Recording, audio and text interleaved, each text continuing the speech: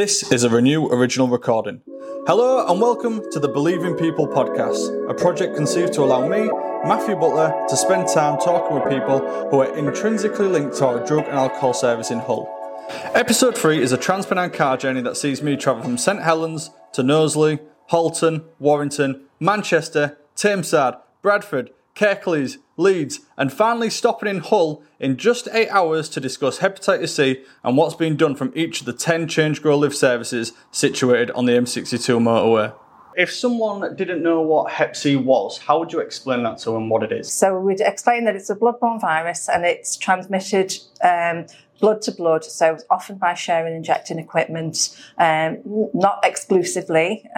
We have a lot of literature we can give to clients, we can explain it more in depth to them, but we try and keep things simple so that, that they're not overwhelmed by information that we give them, and we can reassure them that if they come to clinic and access treatment, that they can get rid of the virus, and the treatment is easy. It's not like the old treatment that they used to get. It's much more simple because a lot of clients have got experience of the old treatment that was quite unpleasant and wasn't always successful. So we make sure that they're aware that it's going to be quick and easy. Yeah. What sort of barriers do you think there might be for people to come and get treatment for hepatitis C? I think one of the biggest barriers is a fear. First of all, one of the barriers is knowing that you've got Hep C. Yeah. But in terms of accessing treatment, I think the biggest barrier is the fear or the myths of what treatment is. People kind of think back to the days when they were so ill on the medication, on the tablets, and it was almost like having chemotherapy. Yeah. And it's just making sure that people are aware what treatment is now and how easily we can eradicate Hep C. If I was someone who wasn't aware about what the treatment is like, how would you explain that to me? So I'm a service user, I've just tested positive Hep C. How would you alleviate some of those fears and anxieties? What would you possibly say? So I'd be kind of explaining that it isn't like it used to be. It's a very short course of treatment now, and it's something like 99% effective. Okay. And you won't feel ill, you won't feel sick with it, and it's over about 8 to 12 weeks. And what we'll do at the end of that treatment is we will do another test and just check that you've cleared the virus. What actually is a BBV screening? So the bloodborne virus screening that we're offering at the moment is a dry blood spot test. So basically it's a finger prick test, and that can test everyone for HIV, hepatitis B and hepatitis C. The results are back within 2 weeks, and this identifies anyone positive for Hep C. So if I want to be tested for Hep C, how long would that take? What is the process? The actual test takes minutes, so everyone's offered that test at the assessment point. So the first part of it, we go through the BBV screen and consent form. This explains how the test is going to be carried out, possible risks, and if they may have been exposed to them, and then we ask a number of questions. So if you've ever injected any drugs, if you've ever shared any paraphernalia, and that can include straws, spoons, filters, stuff like that. Ever had sex with a possible injecting drug user, had a tattoo or shared anything that could have had someone else's blood on it, for example, razors, toothbrushes, and then had any medical or dental procedures abroad. So we're getting a little idea if the client could have been exposed to any of these risks. So it just goes to show it's not just people that are obviously sharing injecting equipment as well, which is a common misconception. I think that a lot of people have. That's a big part of the clients that we're trying to capture now, the ones that may have snorted cocaine or had tattoos or procedures like that. And how do you feel getting 62 in 1 week? We will try our very, very best. It is a challenge, but we're always up for a challenge. And for me, I try not to focus on the numbers too much and data. For me, it's about people, and it's about making sure that everyone who walks through the door understands about Hep C and understands how to get tested and the importance of doing so. and also families. So we've had families that have come in, particularly people who've tested positive and who've gone back to the families who've said, how can I get a test? And we know people aren't routinely screened in the GP practices and our hospitals. So it's great that we can help and support offer that service to the local community as well. What do you think the barriers may be for some people wanting to access treatment for Hep C? Like personal barriers, nothing to do with your service? No, I think there's a lot of myths still that are lying around. And I think when we first started on our micro-elimination journey, one of the things that really took me back was that service users didn't think that they would be worthy of the medication because of the high cost. And I think that was probably something that lingered from the days where you would, have your tests and then you go to a panel with the hospital and they would then, are you drinking? Are you no, sorry, you're not going to succeed in treatment. We're not going to waste our money for, that's obviously not what I think, but we're not going to give that money until you're in a better position. And that was the message that they had. And I remember us testing a lot of people in one day, and one of the guys said, I'll believe it when I see it. And then the next week we had as bad a medication. He said, I honestly did not think you were going to have that. I honestly thought that it was just going to be another one of them things. So and we've got so many lovely success stories in different ways as well. So we had a gentleman who was under our offender management cohort. He was managed by the police in the building, and he disclosed to the police that he tested positive and wanted some support with his treatment. So we were able to upskill the police in learning about Hep C and treatment and pathways. That gentleman cleared his Hep T, and he said he made him feel like a different person. He'd achieved a goal that he didn't think he would achieve. And he felt different physical effects that he didn't expect and didn't know that his hepatitis C was causing. So cognitive function improved, his well-being improved, his health.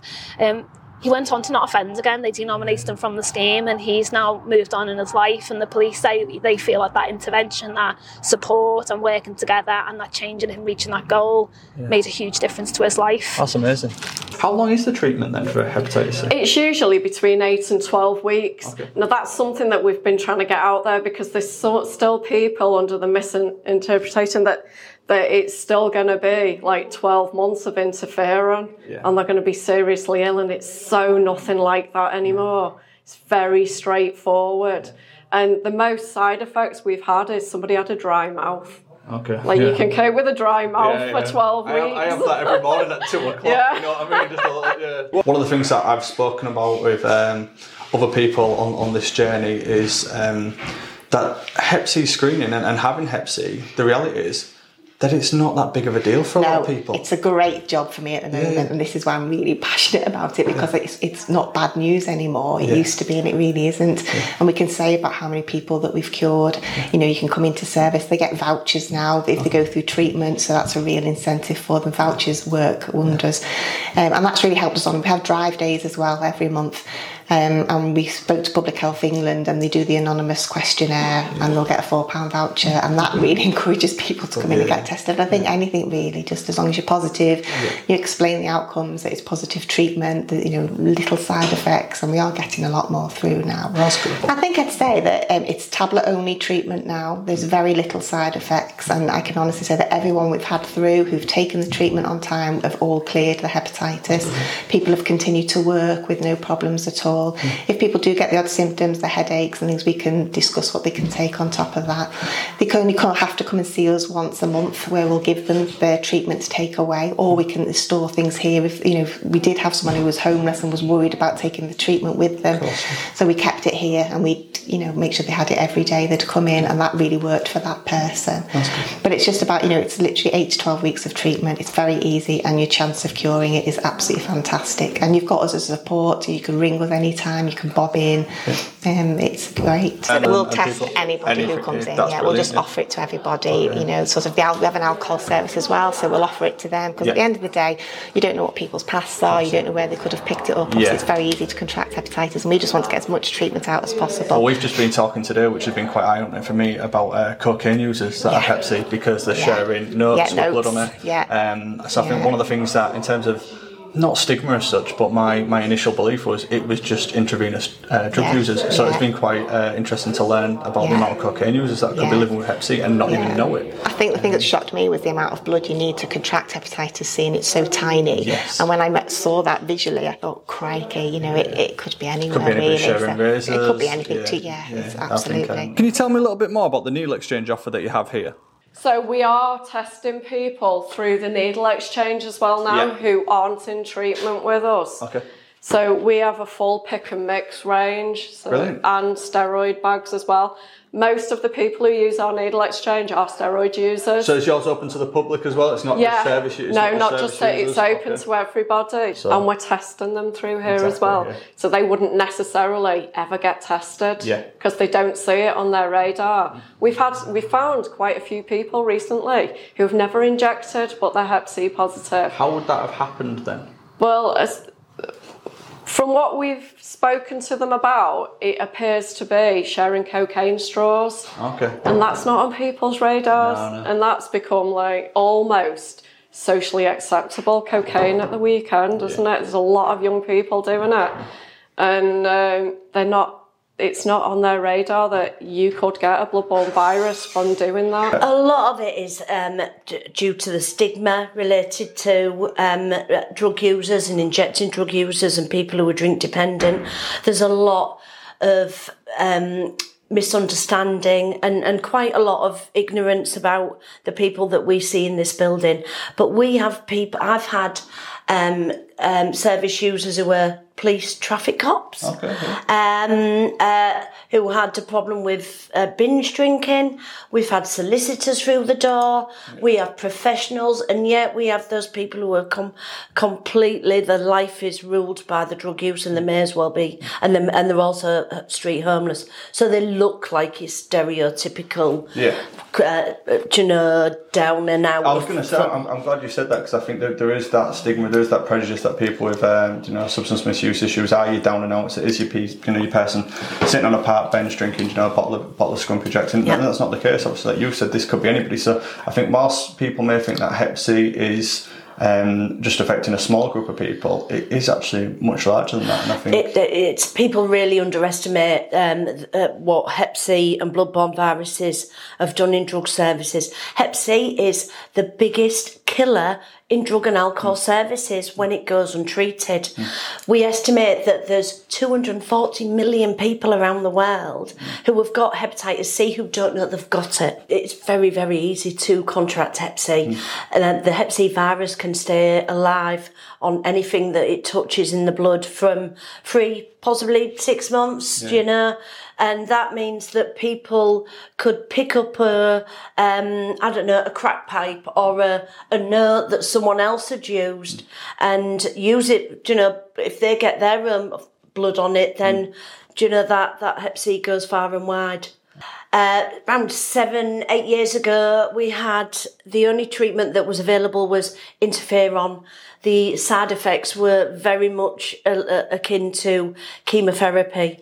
You had the treatment for up to a year, and you were only 50% likely of clearing the Hep C. A very invasive process to go through. And horrific side effects, which, but now we've got tablets, a course of tablets, 8 to 12 weeks, 96% and above percent likely to clear the active virus. It's an absolute miracle.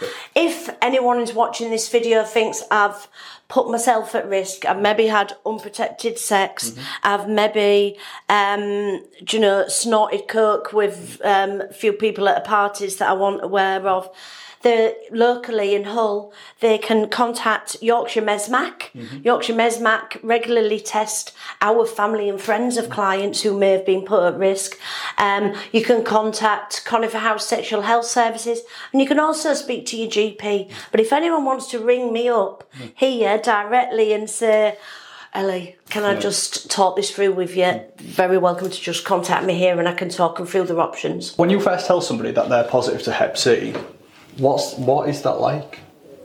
For some people, they already know and they do expect it. The ones I have delivered so far, they have already known or they're at least suspected it. They had it.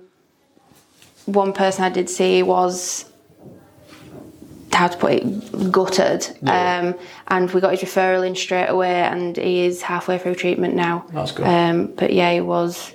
When you say they know they have it, is it because there's symptoms, or are they just aware that they're behaving in practice that can result in the spread of Hep C? They say, I do feel like I put myself at risk, or I've been in contact with someone that I do know is Hep C positive. We do have quite a few clients that come and say, I do need a test. I know I've been in contact with someone that has Hep C. Are there any symptoms for Hep C for people? Like, obviously this is something that people don't know they have for a long time. Is there any sort of symptoms that people could maybe spot to think they have it? Feeling quite tired, a lot of people have said. We do have one client going through treatment now, and he says that since his treatment, it feels more clear-headed. Yeah, okay. Yeah. Why do you think there's an increased need to be testing for hepatitis C and having these conversations with people in the community now? So I think you have to remember with the population we work with, like rough sleepers have a much lower mortality age than your average individual. Of course. And loads of things feed into that. It might be their substance misuse, it might be their physical health, but it can be things like Hep C. So it's really important to engage with them around those topics, to say you're putting yourself at risk by sleeping out when if you've got accommodation you can go to, but also there are these other factors that are affecting your ability to ward off what you and me would see as quite basic illness. Yeah.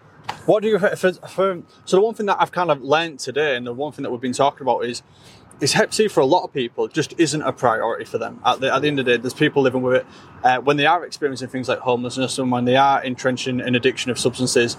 How much of a barrier is that for you in terms of the people that you're working with? Yeah, I'd say the people. How much do they care? I think is kind of the question that I want to ask. Almost zero, I'd say. At the start of their journey, very little. Yeah. But we work with a lot of people through progressing through supported accommodation and into their own tenancies. We don't have as much interaction with them, but they regularly engage with workers every so often, because out of necessity, but sometimes because they want to. Yeah. And at those points, especially when they move into accommodation, we've linked them in with partner agencies who can look at their Hep C status, their substance misuse and everything else, and it's encouraging them to engage in that at that point.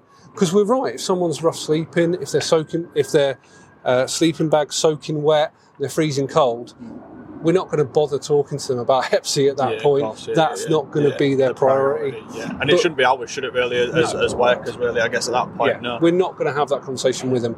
But once they start to engage around their substance misuse and their more general health issues, that's when we can have those conversations and look at saying, what are you doing about this? Do you want to at least get tested? And not to worry about it at the moment, but when you're in accommodation, that's something you can go back to, knowing you need help with that. Yeah. So if somebody wanted to come to us and have a test, they could just walk through the doors. We will test anybody. Walk through the doors. If they're not able to, we can get out to people as well and test them. But just come in or phone up. It's drop-in. We're always there to test. In terms of Hep C, again, we've got a rapid referral service. So if somebody was positive Hep C and they wanted support in accessing treatment, we can do that immediately. And they would be booked into one of our clinics actually here in the building as well. Would they have to be in service to do it, or would they be able to? We tend to have people who are in service, and if they're not in service, we can refer them on. But they can drop in. We have drop-ins every day. We run appointments as well. Some people work better with appointments. Some people work better if you say come between 2 and 5. The GPs can refer them. RCs will refer people in. But if anyone wants to get tested now, then just come in, ask for one of the nurses or one of the RCs, and we can get them tested. The nurses tend to do the bulk of the testing, really, because obviously that's our job and we're free to do it. The RCs are really busy. But we're here, we'll do it. That's brilliant. Thank you. Thank you. Thank you. So I'd like to thank Karen, Jamie, Charlotte, Tony, Charis, Sam, Steph, Lisa, Ellie, Chloe, Fiona, Paul, Rachel and Ellie for your contributions and accommodating us on our journey across the M62. So you might be asking, how are we going to top this? Well, look out for me travelling north to south of the country in a future episode. And you're probably thinking, is that possible? Well, trust me, when you believe in people, anything is possible.